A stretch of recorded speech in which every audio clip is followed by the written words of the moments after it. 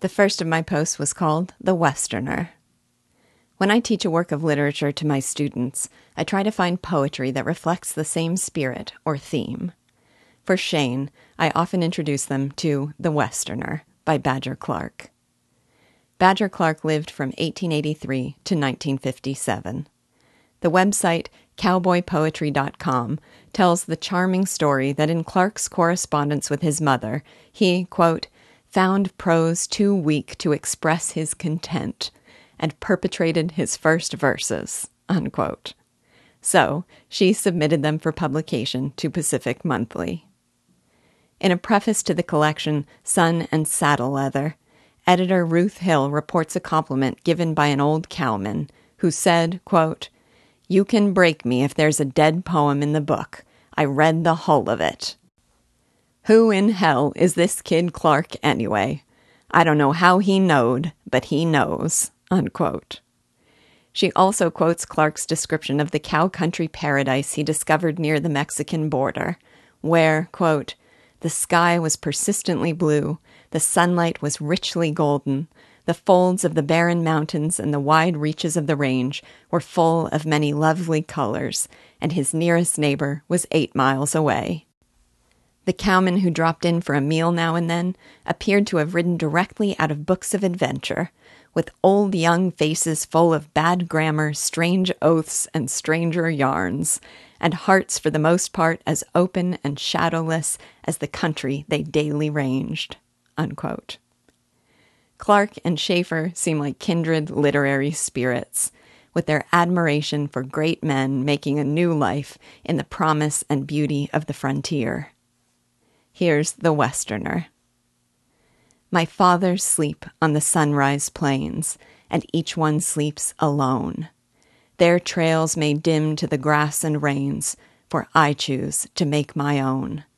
I lay proud claim to their blood and name, but I lean on no dead kin. My name is mine for the praise or scorn, and the world began when I was born, and the world is mine to win. They built high towns on their old log sills, where the great slow rivers gleamed.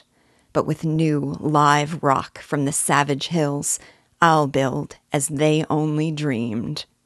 The smoke scarce dies where the trail camp lies, till the rails glint down the pass. The desert springs into fruit and wheat, and I lay the stones of a solid street over yesterday's untrod grass.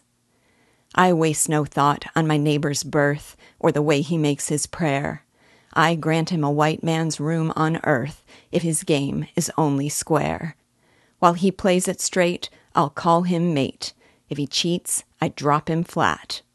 Old class and rank are a worn-out lie, for all clean men are as good as I, and a king is only that. I dream no dreams of a nursemaid state that will spoon me out my food. A stout heart sings in the fray with fate, and the shock and sweat are good. From noon to noon, all the earthly boon that I ask my God to spare is a little daily bread in store, with the room to fight the strong for more, and the weak shall get their share. The sunrise plains are a tender haze, and the sunset seas are gray. But I stand here, where the bright skies blaze over me and the big today. What good to me is a vague maybe, or a mournful might have been? For the sun wheels swift from morn to morn, and the world began when I was born, and the world is mine to win. The next of my posts was called The One Man. Long ago, I thought of the idea of creating a series of books that are anthologies of literary scenes around a certain theme. They could make great gift books, like a collection of scenes about motherhood for a Mother's Day gift. And they could be a great way to introduce people to new works of literature. One of the themes would be friendship, and a centerpiece of that anthology would be the relationship between Joe and Shane. There are countless scenes from past chapters that could be included, and I'd love to hear your favorites, but I will focus on the moments in those from your last assignment. Shane and Joe's friendship is characterized by a mutual respect and an understanding so fundamental that there is often no necessity for words. When, after the conflict with Chris, Joe and Shane become more guarded and watchful, Joe begins always wearing his gun. We are told, quote, "He strapped it on after breakfast the first morning following the fight with Chris, and I saw him catch Shane's eye with a questioning glance as he buckled the belt. But Shane shook his head, and Father nodded, accepting the decision, and they went out together without saying a word," unquote. Their understanding of each other is so instinctive that no words had to be exchanged to ask the question, and Joe's respect for and trust in Shane is so deep that no explanation was needed for the answer. The depth of intensity of their friendship is reflected in the intensity of Joe's response when he comes upon the scene of Shane being held and beaten by Fletcher's men. Bob recalls, quote, "Nothing, I would have said, could have drawn my attention from those men. But I heard a kind of choking sob beside me, and it was queer and yet familiar, and it turned me instantly. Father was there in the entranceway. He was big and terrible. I had never seen Father like this. He was past anger. He was filled with a fury that was shaking him almost beyond endurance," unquote. But among my very favorite scenes of all is the one in which Shane, the fiercely independent, wildly dangerous, and utterly self-sufficient man, lets Joe carry him like a child.